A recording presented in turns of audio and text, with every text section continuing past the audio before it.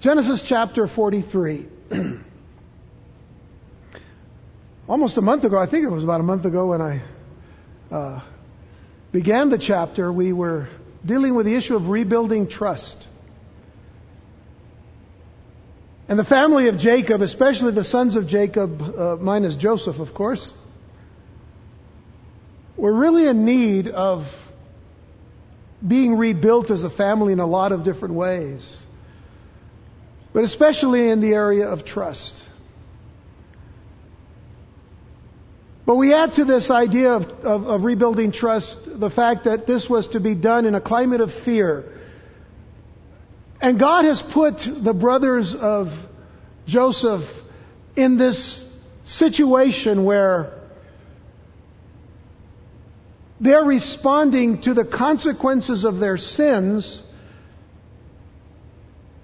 that go all the way back to the way they mistreated Joseph, the way they wanted to kill him and eventually sold him into slavery and wrote him off as dead.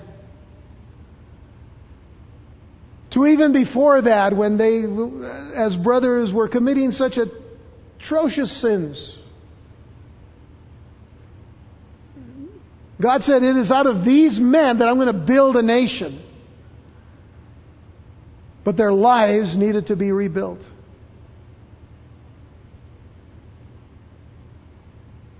And one way that God does that is in the testing of our hearts.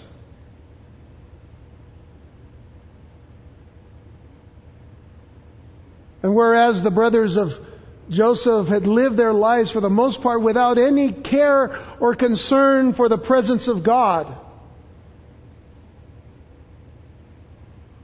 and Jacob not helping the matter as much in that he didn't really witness and give testimony of the God of Abraham and Isaac, his grandfather and father.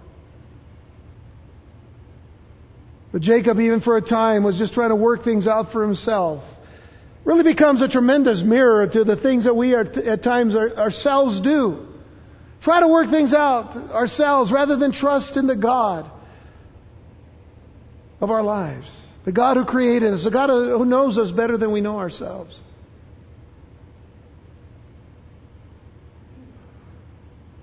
And everything fell into place with God as far as Joseph now having been left for dead, but he becomes the prime minister of all of Egypt, the second in command.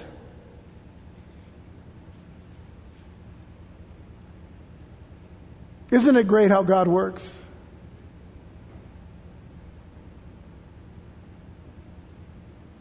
Since chapter 37, when we are introduced to the life of Joseph, all we have seen is Joseph go through trial after trial after trial after struggle after pain and affliction and hurt. And every step that he goes through, we are assured that God is with him.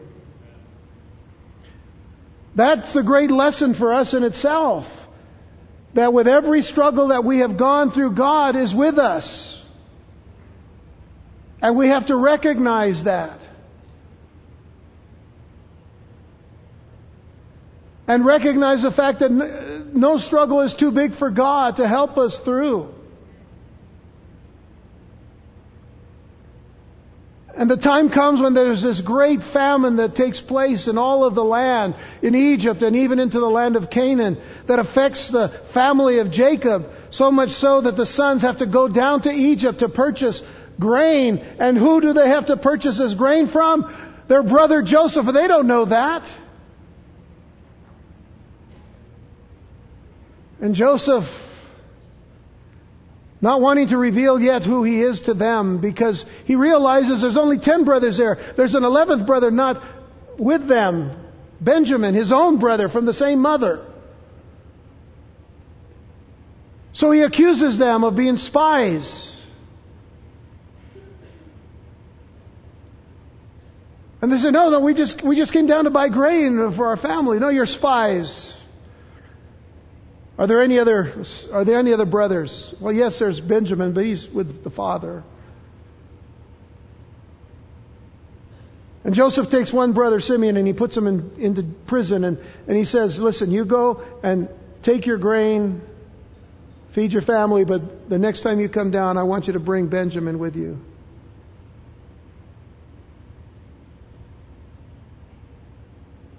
On their way back home, they find out that all the money they had brought to purchase the grain was back in their bags, and all of a sudden they started thinking, boy, this is not good.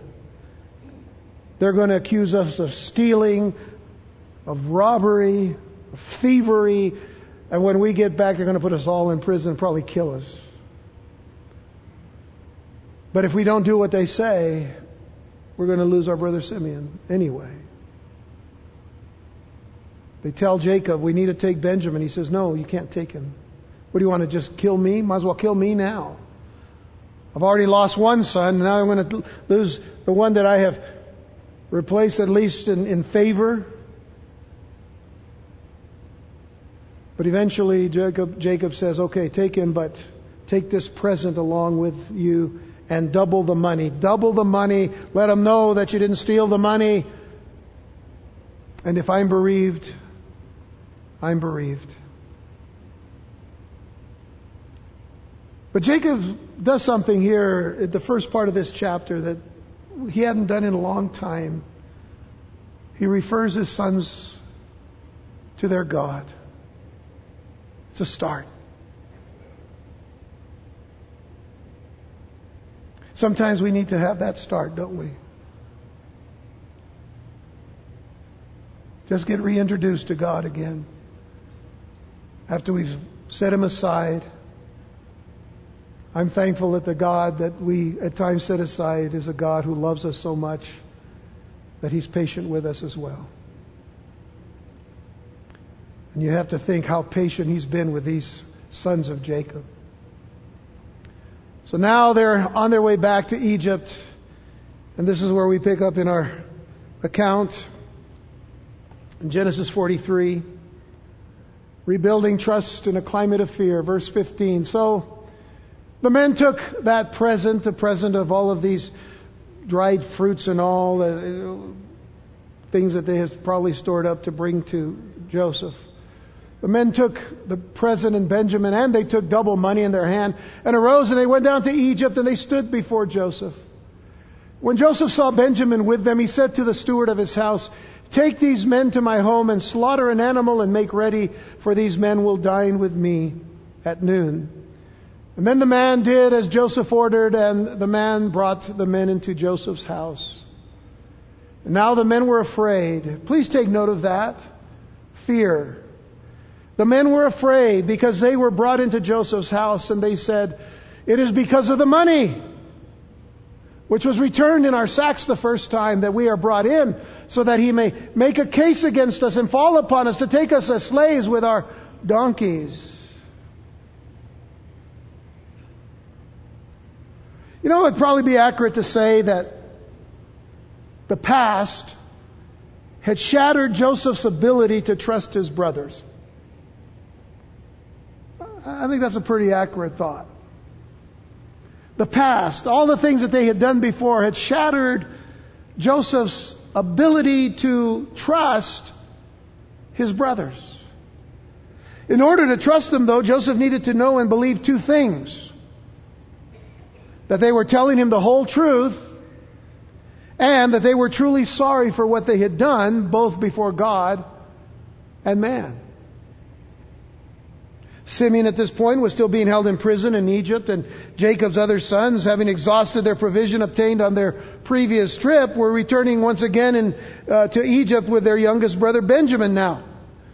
But surely questions would abound. Questions would begin to rise up in their minds and in their hearts. Questions like, will that Egyptian prime minister believe us about the money?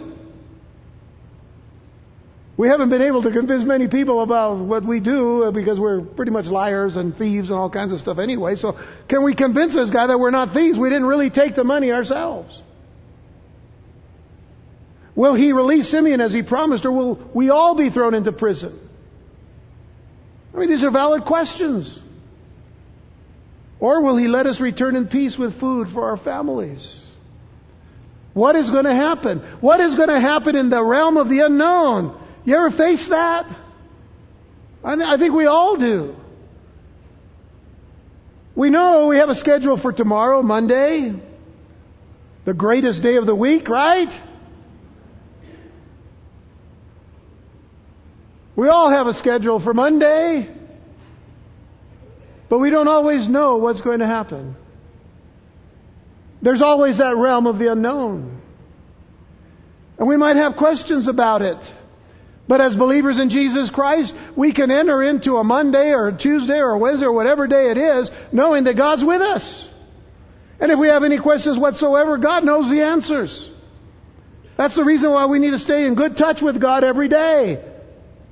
That's why we need to pray every day, why we need to read His Word every day, why we need to get ourselves ready and prepared for the day, because we realize we're going to face those times of the unknown.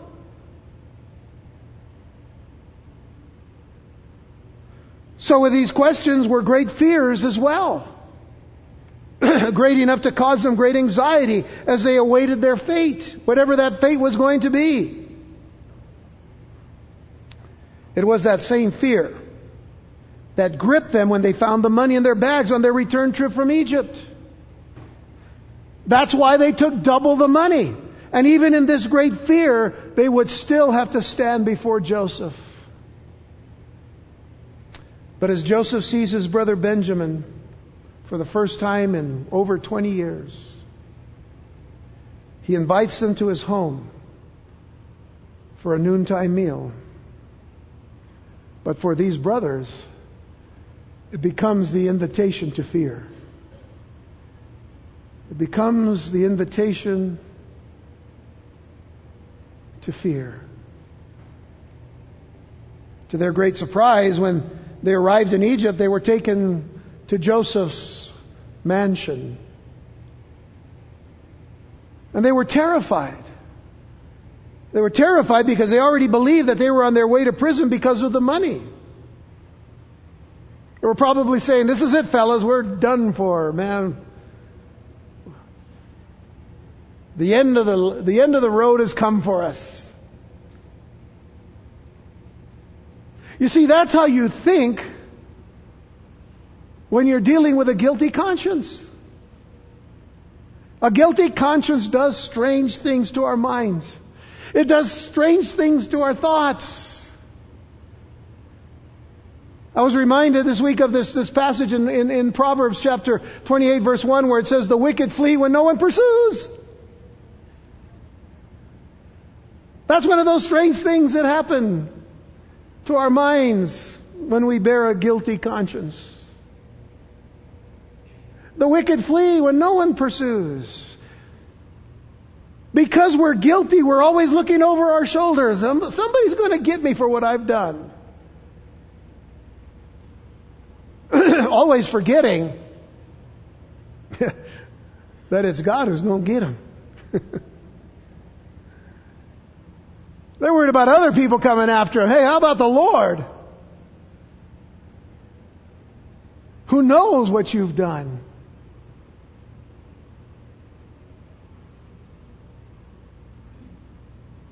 I like the second part of the verse, but the righteous are bold as a lion.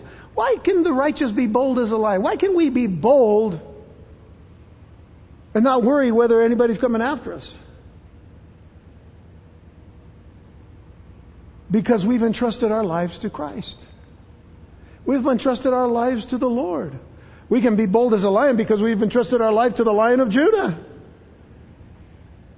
Our fears are not based upon, what anybody else thinks about us. Listen, as Christians, we already know the world doesn't like us. As a matter of fact, we know much of the world hates us because we believe in Jesus Christ and we trust the Word of God from Genesis to Revelation. We know everybody hates us, but that's okay because you know what? We're right before God. But we're not right before God because we've done anything. We're right before God because we are covered in the righteousness of Christ. And praise God for that.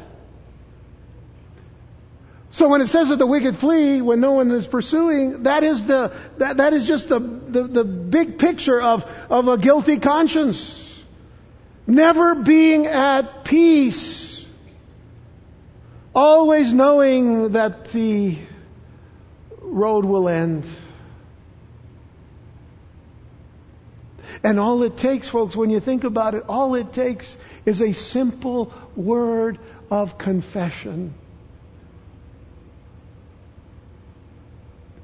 If we confess our sins, it says in 1 John 1:9, He is faithful and just to forgive us our sins and to cleanse us from all unrighteousness. So that we no longer have to be looking over our shoulders. Or we settle something with someone else and say to them, I have offended you, please forgive me. We seek forgiveness. We repent of our sins. So Joseph's brothers so misunderstood the invitation that was given to them. An invitation that was going to be a great blessing for them, but they didn't see it as a blessing. They saw it as a great curse.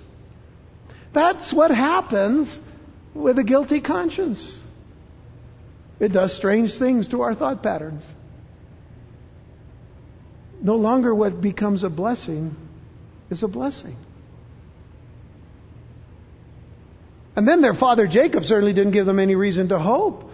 I mean, he saw gloom in his own adverse circumstances, revealing that he was still struggling with his own faith through adversity. Before our text, he says, if I'm bereaved, I'm bereaved. But go. Take Benjamin. If I'm bereaved, I'm bereaved. Whatever will be, will be. At the end of the day, it is what it is.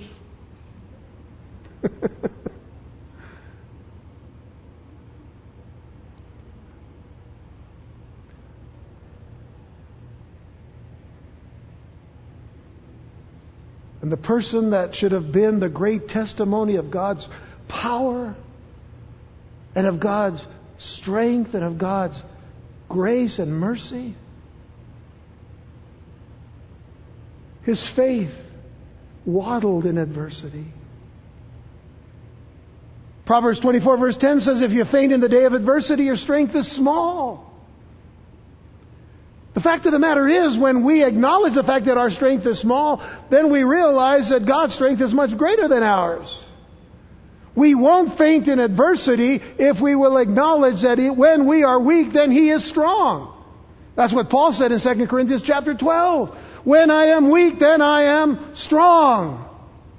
But if we try to face things and deal with things on our own strength, we'll find that our strength will always be small. And we will faint in the day of adversity. And this is one of the tests for Jacob, and it was certainly one of the tests for the sons of Jacob. Would they faint in the midst of the adversities that they have been facing, all due to the great guilty conscience that they had, and they were just looking at everything was going to lead to their destruction? But they decided something. They decided to intercede in their fear.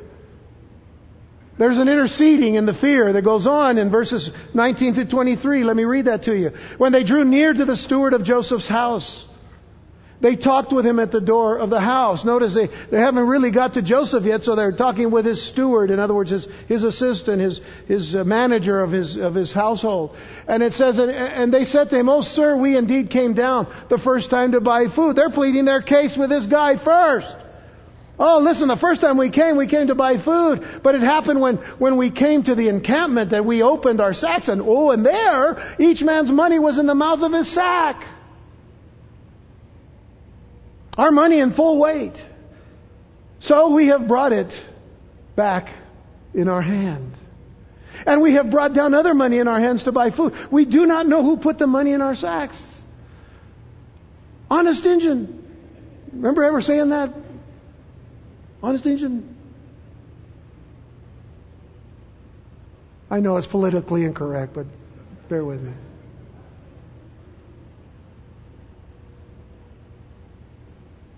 We didn't steal the money. And the fact is, we know they didn't steal it. They were totally astonished that they had the money back in their sacks. So what does the steward say? Verse 23, he said to them, Shalom! Honestly, that's what he said. I'm sure he spoke to them this Hebrew word. Shalom! Be with you. Do not be afraid. Your God and the God of your father has given you treasure in your sacks. I had your money. In other words, I was the one who put it there. I knew this all along. My master, the prime minister, told me to put it there for you. And then something else happens. And then he brought Simeon out to them. He was released from prison. So here they are, frantic with fear. The brothers quickly endeavored to intercede on their own behalf with the steward of Joseph's house in hope of averting doom. What they reported was meant to clear them of being thieves. In essence, what they were doing was, we've got to test this out on this steward before we spill our guts to the prime minister. But that's what we do sometimes. We're all, we're in the midst of all of this guilt that we've done something wrong, but now everything that happens makes us feel that we're being accused of doing something wrong. And so we got to find one person that we can go and say, you know what, we really didn't do this. I got to test this out on you before I go tell him, because I don't know what he's going to do if we tell him that we did it and there's no proof that we didn't.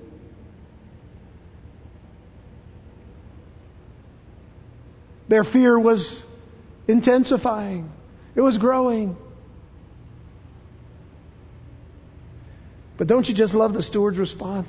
I mean, I just love what this steward said, because this steward, first of all, remember, he was Egyptian. And the steward also was probably a pagan worshiper, probably the worshiper of the sun god Ra. Ra. And yet what he says to him reveals something else about the testimony of Joseph to his people, about the God of Abraham and Isaac and Jacob. I just love what this man said to them. He said, Shalom be to you. Do not be afraid. Your God and the God of your father has given you treasure in your sacks. I had your money. I was the one. Your God blessed you.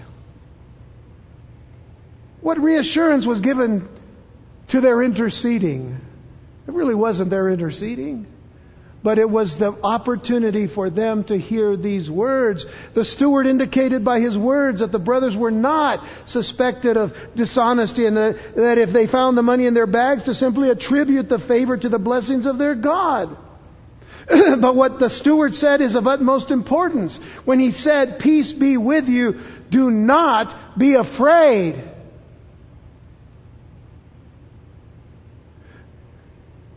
In essence, what he said to them was, Shalom be to you, health. In other words, health and wholeness and prosperity and peace be yours. That's what Shalom means. It isn't just peace. It isn't just a greeting. It is saying God's health and God's prosperity and God's wholeness and God's completeness and God's peace be yours. That word is rich. And by the way, when I talk about the word prosperity here, we sometimes say, well, is that material? It's not always material. In this particular case, it's spiritual. God wants us to prosper spiritually. I want to bless you with God's blessings for spiritual prosperity in your lives each and every day, each and every time that we gather together in this place. I want God's wholeness to be yours, and God's completeness to be yours, and God's health to be yours, and God's peace to be yours, and your families. Peace.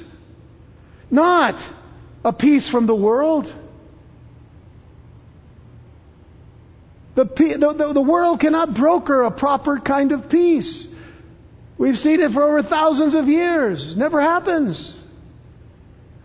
As long as this world is inhabited by sinful men. The fact of the matter is we're all sinners.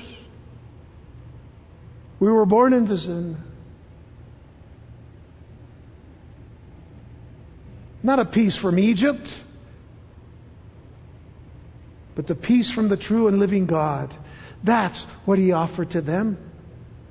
Take notice that the God of Abraham, Isaac, and Jacob was in complete control of the situation. Complete control. This statement that He gives indicates that the steward himself had been introduced to the true and living God, more than likely, as I said, through the testimony of and witness of Joseph. Which encourages my heart to say that even Joseph in this foreign land is one who will stand up to speak of his God. The God who was with him through every trial and trouble and circumstance. But the offering of this peace is something that should remind us of what Jesus said to His disciples before He went to the cross in John 14 verse 27, when He said, "Peace I leave with you, my peace I give to you." Now let that sink in, what Jesus was saying to His disciples and saying to us. Peace, shalom, wholeness, completeness, health and prosperity and peace be to you. I leave it with you.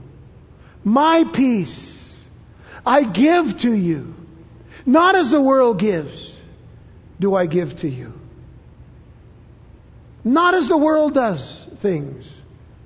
This is the lesson I think that we all need to learn about everything that happens in life. The world has all kinds of copycats or all kinds of counterfeits and all kinds of things that may sound right and sound good, but it is only what God gives us that matters. The world can't give us anything that is eternal. The world can't give us anything that is of eternal value. Nothing whatsoever. Only God through Jesus Christ. And through His Holy Spirit. And this is what Jesus is saying to His disciples before He gets nailed to the cross. He says, "Not as the world gives do I give to you. Let not your heart be troubled, neither let it be afraid." If He gives us His peace, He's given us everything that we need to face every trial and every trouble. And so this must have caused these men to take a deep sigh of relief. They were beginning to see the providential hand of God in all of this. Not for their destruction, because in their guilt they thought eventually God is going to catch up to us and we're goners. Not for their destruction, but for their restoration and for the rebuilding of their family. God had a promise for this family to become a nation. Not just a bunch of little small tribes, but a nation of people. And Simeon then, and their brother, is released from prison. And by the way, it's believed that he may have stayed there for as much as a year in prison. I mean, it takes a long time to go to Egypt, to Canaan, and back to Egypt from there. They didn't just go and come right back. This is the real life that we ourselves live each and every day. When God says, wait upon the Lord, when the Scriptures tell us, wait upon the Lord, are we truly waiting? When it tells us that one of the fruit of the Spirit is patience, are we really long-suffering? Are we really going to wait a long time? We live in a day and age, and this we've been doing for quite a long time, where we want everything when we want it. And we've even put God under the gun with that. I mean, let's face it. You want mashed potatoes, just add water. And you can do that. You can buy a box and then, just add water to the flakes of potato. And then you have something that looks kind of like it and maybe tastes a little bit like mashed potatoes. But if you really want good mashed potatoes, you got to mash them. And it takes time, and it takes effort, and it takes work.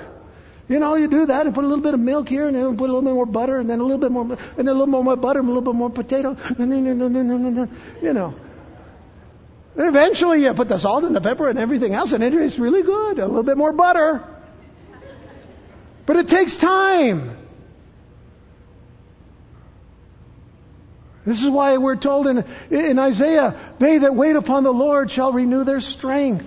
They shall mount up with wings as eagles. They shall run and not be weary. They shall walk and not faint. We won't faint when we wait upon the Lord.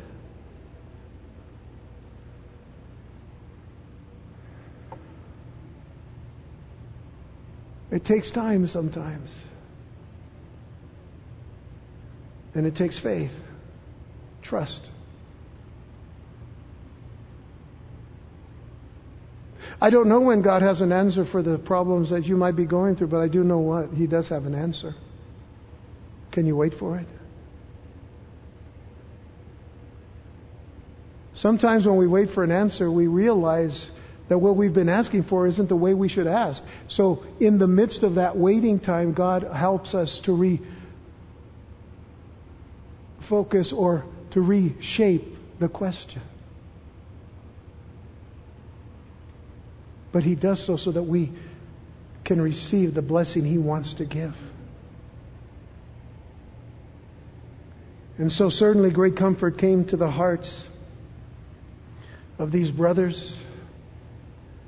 But guilt had kept the brothers from seeing God's hand of grace at work in their lives. Guilt had kept them from seeing these things. How humbling to be told by this pagan idol worshiper how their own God was working in their lives. You know, I often wonder if the Apostle John had this account of Joseph's brothers in mind when he wrote these words in 1 John chapter 4. Look at verses 17 through 21. He says, "Herein is our love made perfect." Notice what John says about love. Herein is our love made perfect. What does it mean to be perfect? Remember, biblically, perfect means to be complete, whole. Very similar to shalom. Completeness, wholeness. Herein is our love made perfect and complete, that we may have boldness in the day of judgment. Boldness. We can stand without worrying about who's behind us. Who's got your back? The Lord has it. He's also our shield. He's our rear guard. Herein is our love made perfect, that we may have boldness in the day of judgment, because as He is, so are we in this world. As He is. What have we been called to be? We have been called to become more and more in the likeness of Jesus Christ. So as He is, so are we in this world. There is no fear in love, but perfect love, complete love, whole love, unconditional love, God's love, agape love. But perfect love casts out fear. In other words, when we are loving as God has loved us, when we are loving in the love of God and of Christ, fear is cast out. We have nothing to fear. Because fear has torment. Remember, there's a good fear and a bad fear. Not quite like there's a good cholesterol and a bad cholesterol, but I'm just trying to see if anybody's listening anymore. But there's a good fear and a bad fear. This is talking about a bad fear. The fear that has torment. The fear that comes from guilt and sin. And all of these issues that make us keep looking over our shoulders. Because we know the time's coming. That kind of torment. I mean, that torments us. A lot of people living in torment today who say they're believers in Jesus Christ. Why? Perfect love casts it out. He that feareth is not made perfect in love. Now notice his next statement. He says, we love Him because He first loved us. See, we're thinking that we're the creators of love. No, God loved us first. We cannot understand love until we understand God's love for us. The fact of the matter is, if we truly were honest, we would say, we wouldn't even love ourselves. And yet God loves us. So it mustn't be because He loves us because we're so good. In fact, the Scriptures tell us that none of us are good. We were all born into sin. All have sinned and all have fallen short of the glory of God. So I'm grateful for this little verse. We love Him because He first loved us. But now let's consider that love that we have for Him, because in verse 20 He says, if a man say, I love God, and hated his brother, he is a liar. Now I want you to notice that John does not say, if a man say, I love God but hateth his brother, he might be a liar. He could very possibly be a liar. It doesn't say that. John is very clear. If a man say, I love God and hateth his brother, he is a liar. Here's a challenge for all of us. For he that loveth not his brother whom he has seen, how can he love God whom he has not seen?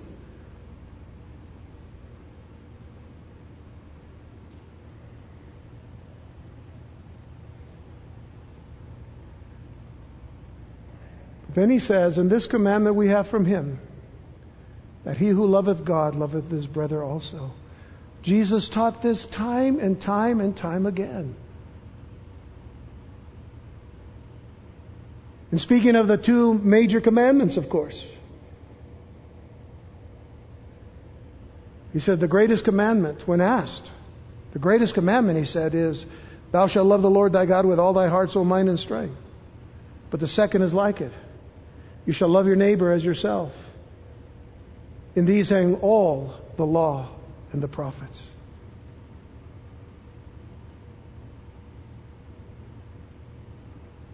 Jesus said, if you love me, you will keep my commandments. What are my commandments? You shall love the Lord your God with all your heart, soul, and mind, and strength. And you shall love your neighbor as yourself. If you love me, you will keep my commandments. If you say you love me but you hate your brother. Do you see why I think that John may have had the understanding of Jacob's sons in mind? They were supposed to have been men of God, but they weren't. They hated their brother much more. So the question for us and the challenge for us and the test for us is our love complete? Is our love perfect? Is it whole? Is it full of peace? Is it spiritually prosperous? And is it healthy? Is our love healthy?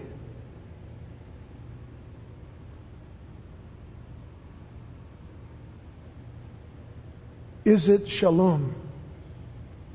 Is it complete?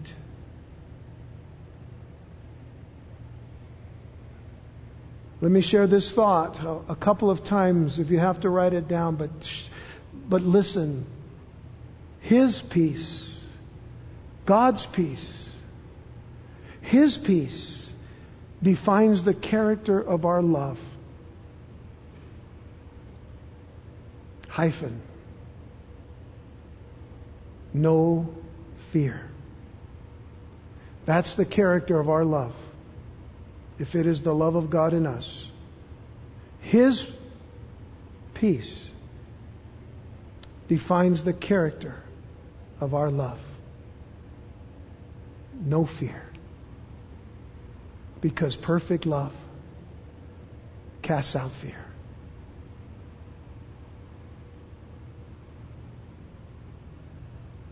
Is it making sense? You see how guilt and fear destroy more than build. So now the brothers of Joseph are going to learn a great lesson, because they're going to go from fear to feast. This is God's plan for us, to go from this fear to feasting in His love and His mercy and in His presence. Let's look at verses 24 and 25. So the man brought the men into Joseph's house and gave them water, and they washed their feet, and he gave their donkeys feed. Boy, they took care of all of their needs, even their animals. And then they made the present ready for Joseph's coming at noon, for they heard that they would eat bread there. This kindness to the brothers would help to further remove their fears, for they were treated honorably. And this brought to mind something that really moved my heart. Because in many cases, and it's a fault in the church today, in many cases when a person has fallen or going through a tremendous struggle in their life or just has chosen to go in a different direction, a different path, a lot of times we look down upon that person rather than show kindness to them. The last time I checked, one of the fruit of the Spirit is kindness. It never tells us to define and use that kindness only to those who are kind to you. In fact, Jesus taught us differently. Bless those who hate you and persecute you. But if we're filled with the Spirit of God, then we need to remember what it tells us in Galatians 6, that we are to bear one another's burdens. We together, we are to bear one another's burdens.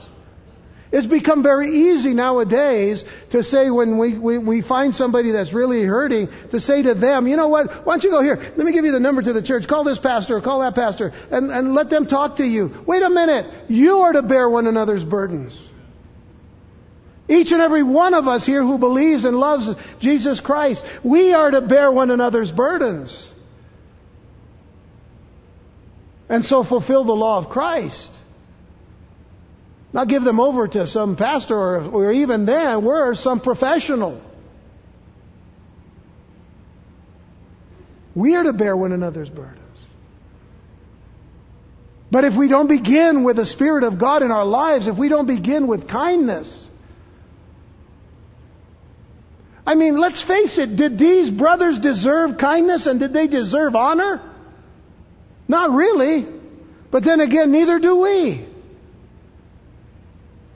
Did we deserve the unmerited favor of God? Why is grace called grace? Because grace is undeserved favor. And this is what we've been given through the blood of Jesus Christ and through the work of Jesus on the cross. Undeserved favor. Are we willing to be kind and not judge a fallen person? Because as it says in Galatians 6 verses 1 and 2, that could be you. And it could be me.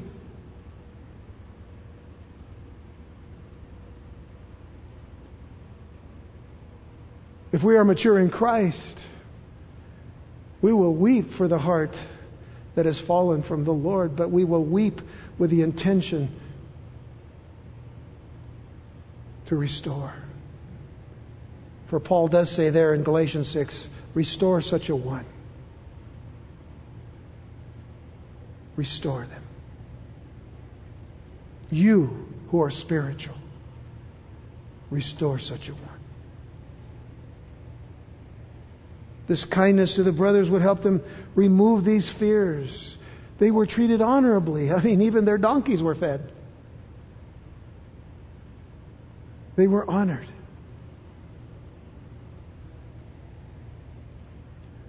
And when Joseph came home, they brought him the present which was in their hand into the house, and they bowed down before him to the earth. Take note of that. Remember that. And then he asked them about their well-being, and he said, is your father well? The old man of whom you spoke, is he still alive? He's wanting to know if his own father's alive still. Is he still here? They answered, "Your servant, our father, is in good health. He's still alive." And they bowed their heads down and prostrated themselves. They bowed to Joseph. Do you remember what we read back in Genesis 37?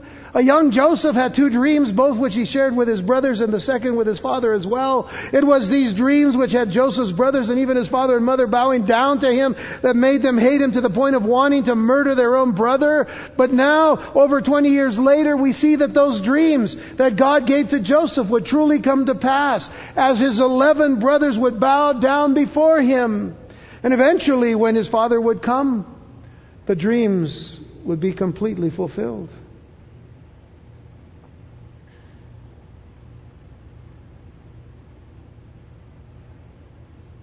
What goes around comes around.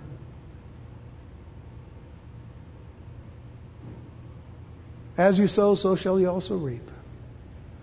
But in this case, God is bringing this to the place where they are being tested.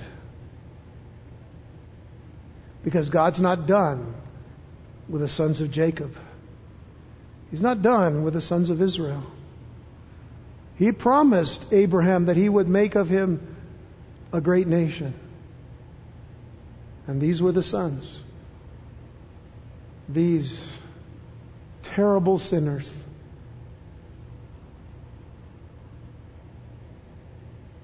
You know, it's hard to wait upon God, especially when we're going through tough times. It is hard. And yet we know what God promised us. So all I can say to you today is, be faithful to the Lord no matter what. Be faithful. And in His time, according to His plan, He is more than able to bring to pass what He has promised. We're told in the book of Ecclesiastes, all things are beautiful in His time. All things. They may not look beautiful now, but they will in His time. Listen to how truly faithful our God is. In Numbers 23 verse 19 it says, God is not a man that He should lie, nor a son of man that He should repent. Has He said, and will He not do? Or has He spoken, and will He not make good? In other words, doesn't God do everything that He says He's going to do? And doesn't He make good everything that He says He's going to make? Say He's going to make good? Or says He's going to make good? Hasn't God said that? Isn't God faithful to do that? Oh, great is Thy faithfulness, we sang today. But I remember something a little older. Great is Thy faithfulness, O God, my Father.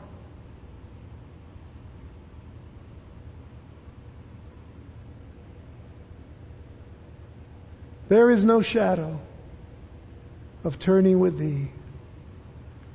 Thou faintest not. Thy compassions, they fail not. As Thou hast been, Thou forever will be. Great is Thy faithfulness. Great is Thy faithfulness. Great is Thy faithfulness. Oh, how great our God's faithfulness is. We can trust Him. And we can trust in Him. Let's close out the chapter now. Verse 29. He lifted up his eyes. And he saw his brother Benjamin, his mother's son. And he said, Is this your younger brother of whom you spoke to me? And he said, God be gracious to you, my son. God be gracious to you, Benjamin. Speaking to his own brother, his youngest brother, of the same mother. And now his heart yearned for his brother. So Joseph made haste and sought somewhere to weep, and he went into his chamber and he wept there. We had seen Joseph do this before when they first arrived, when he saw his other brothers. But now he's seeing Benjamin for the first time in over 20 years. And his tender heart and emotions toward his family are revealed again as they came to the surface. Just seeing his little brother Benjamin, no longer a cute little boy as when he left home, but he was brought about, all of this brought about a great emotional experience that that Joseph had to conceal his weeping since it wasn't time yet to let his brothers know who he was. It was also a cultural necessity for this prime minister to keep his emotions in check and reveal no weakness in his character. Which brings to mind Proverbs 16 verse 32, where it says, "He who is slow to anger is better than the mighty." And the second part, which applies to Joseph here, "And he who rules his spirit than he who takes a city." He who rules his spirit. Going back to one of the fruit of the Spirit, one of the fruits is self-control.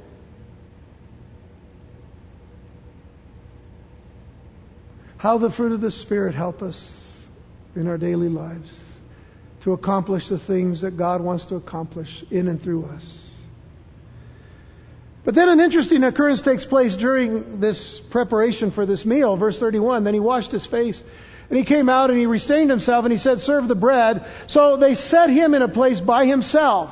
So they're setting Joseph now in a table by himself, and them by themselves. And so in another place, the brothers are all placed in another table. And then the Egyptians who ate with him by themselves. 3 tables in the same room. Interesting, isn't it? But why? Because the Egyptians could not eat food with the Hebrews, for that is an abomination to the Egyptians. Now some would say, well, the fact is the Egyptians didn't want to eat with the Hebrews because most of the Hebrews at that time, of course, it was a small group, which was really Jacob's family, but they were all sheep herders. For some reason, these Egyptians thought it too low for them to be sitting at a table with sheep herders, as it is said. What we do know is that these dinner tables, were segregated. Egypt was one of the most racially separated societies on the earth at the time of the pharaohs. The Egyptians believed that they came from the gods. And it wasn't Hollywood that taught us that. It was history. They believed that they came from the gods and all other peoples came from lesser origins. And so there was little social mixing with foreigners. It's even more distinct in that the Egyptians didn't eat with Joseph either. Did you notice that? Joseph's by himself, and then the brothers are by themselves, and the Egyptians in the court of Joseph or in the court of Pharaoh are by themselves. They didn't eat with Joseph either. Why? Much less with the strangers of Canaan. Because even though Joseph was second in command of all the land, he was still, and everybody knew this there except for the brothers, he was still a Hebrew. Interesting. But again, his brothers didn't know that. They just thought he was pretty high up in the, he had to eat by himself. No. The Egyptians knew that he was a Hebrew, so they didn't eat with him. The way I look at it, hey, there's more for me. At least on my table. But let me just say that there is wisdom. There is wisdom from the Lord in all of this. Because before the account of Genesis is finished, and hopefully before the end of 2014 or the rapture of the church, whatever comes first. But before the account of Genesis is finished, God is going to bring the entire family of Jacob into Egypt, where they will be isolated from the surrounding Egyptians for some 400 years. 400 plus years. Well, this is significant. Because in that time they will multiply greatly, increasing into millions. They will be segregated. Is it a bad thing? Socially it is, but here God uses it for a reason. Because it is quite possible that had they stayed in Canaan, they could have assimilated into the corrupt and godless peoples of that region. I mean, there were already dangers revealed. There were dangers revealed in the rape of Dinah and in the sins of the sons of Judah and Judah with Tamar, not to mention going all the way back to Lot. the nephew of Abraham, who kind of worked his way into Sodom and Gomorrah. And even though he was righteous Lot, nothing went well for him there. You see the dangers. And God takes them out of Canaan, puts them in Egypt for over 400 years. But what's the good thing? Well, the good thing is that they grow out of being just a bunch of little tribal people into a great nation. That's what God said He was going to do. He was going to build a nation from Abraham and Isaac and Jacob. He would place them to grow as a nation and not just a small series of tribes. Is this not God's wisdom? So in Romans 11:33, oh, the depth of the riches, both of the wisdom and knowledge of God. How unsearchable are His judgments and His ways, past finding out. We don't always understand what God does, but we're just so glad that He does it because He knows what He's doing.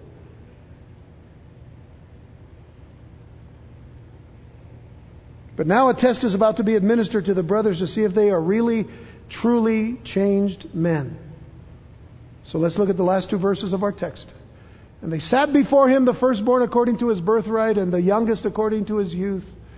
And the men looked in astonishment at one another. Let me say to you very quickly here that this arrangement where they sat from the oldest to the youngest was not done by the brothers. It was done by Joseph. That's why they were astonished.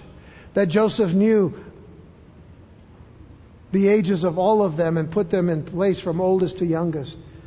They're astonished by this. Well, I'll come back to that in a moment. Look at verse 34. Then he took servings to them from before him. But Benjamin's serving was 5 times as much as any of theirs. So they drank and were merry with him.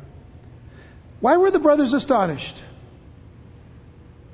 Because obviously Joseph seated them according to their birth order, and that was not just luck. Because you see, the odds doing this 100% correctly with those 11 brothers are approximately 1 in 40 million.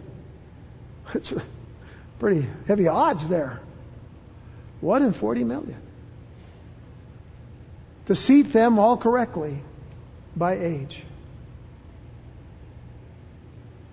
So they're not sure what to think about this man. But they do know something is going on, which makes me wonder whether guilt was still eating at them a little bit. Still wondering, something's not right, something's going on, something's weird here. And then why did Joseph give Benjamin 5 times as much as his brothers? Because he wanted to see how his brothers would react when the younger was favored, as in times past. When another younger brother was favored. Who was the youngest before Benjamin? Joseph.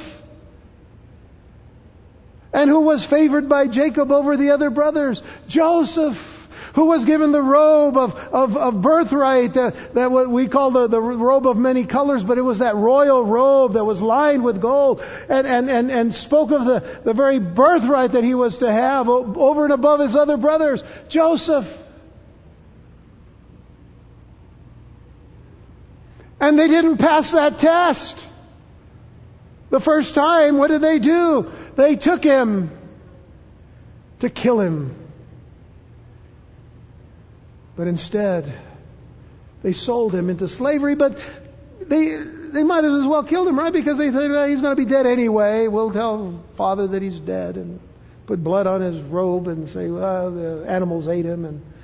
And we'll be gone from him, and he'll be gone from us, and that's it.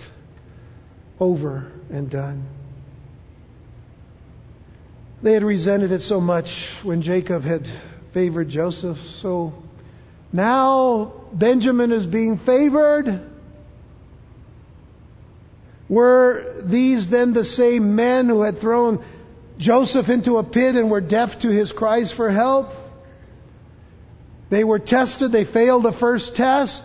Some of you might remember when, whether in education or in business or in some professional way, you were called to a certain place to take a test And sometimes people tell you, listen, you're going to take this test, but most of the time everybody fails the first time. But you take the test and you know what you have to deal with, and then you go back the next time and you probably will pass it. Right? Yeah, I mean, some of you have gone through that kind of thing. Whether, in legal or medical or otherwise, there's tests like that. All sorts of tests. Very few pass it the first time. What about our lives? Sometimes very few of us pass the first test that God gives us. And here they were tested with Joseph, but they failed that test miserably. And now they're given one more test. My question to you is, how'd they do? How do they do in this test? It tells us at the very end of this verse. And so they drank and were merry with him. They were happy with it. They were okay with it all. They learned their lesson. They were satisfied with what they had now. No longer were they envious. No longer would they let envy get the better of them. In other words, they had grown. They had passed the test, and in passing the test, they grew spiritually. Sometimes when the Lord tests our faith, we fail miserably. Am I alone in this? I mean, you don't have to acknowledge one way or another, but let me just say now, all of us have failed the test with God, haven't we? And we feel miserable when we do, because we love God so much and we realize how much God loves us. We don't want to fail Him. We never want to fail the one that we know loves us so much and loved us so much that He gave His only begotten Son, that whoever believes in Him would not perish but have everlasting life. We don't want to fail a person like that. We don't want to fail our God that way. But the great thing about our God is that He does not give up on us. The great thing about our God is that He does not give up, and if we do fail, if we do falter, if we fail miserably, He will allow us to take the test again.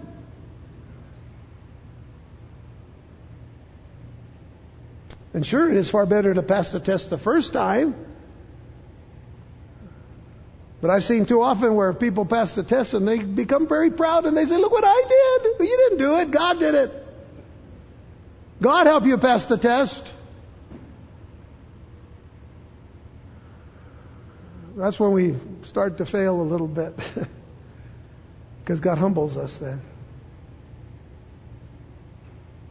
So it's far better to pass the test the first time, but also understand that what God has done and what God has begun in us. Because for each and every one of us who are believers, God has begun a work in us. He hasn't completed it yet, but He's begun the work. And if He has begun it, He will finish it. He will complete the work that He has begun in you, because He is faithful to what He has promised to each and every one of us. And I want to leave you with this verse, Philippians 1:6. Many of you know it already. Being confident of this very thing, that He who has begun a good work in you will complete it until the day of Jesus Christ. He not only will complete it, He is able to complete it.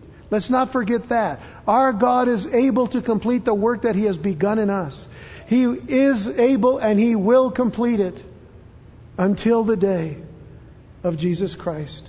There's not one of us whose work is completed in us. God's work is not yet complete in us. Thank the Lord for that. I mean, we want the day of Jesus Christ to come. At that point, then it will be complete. I think this is a wonderful statement, that when Jesus comes, He completes it. But He's begun the work, and the hope is He will complete it.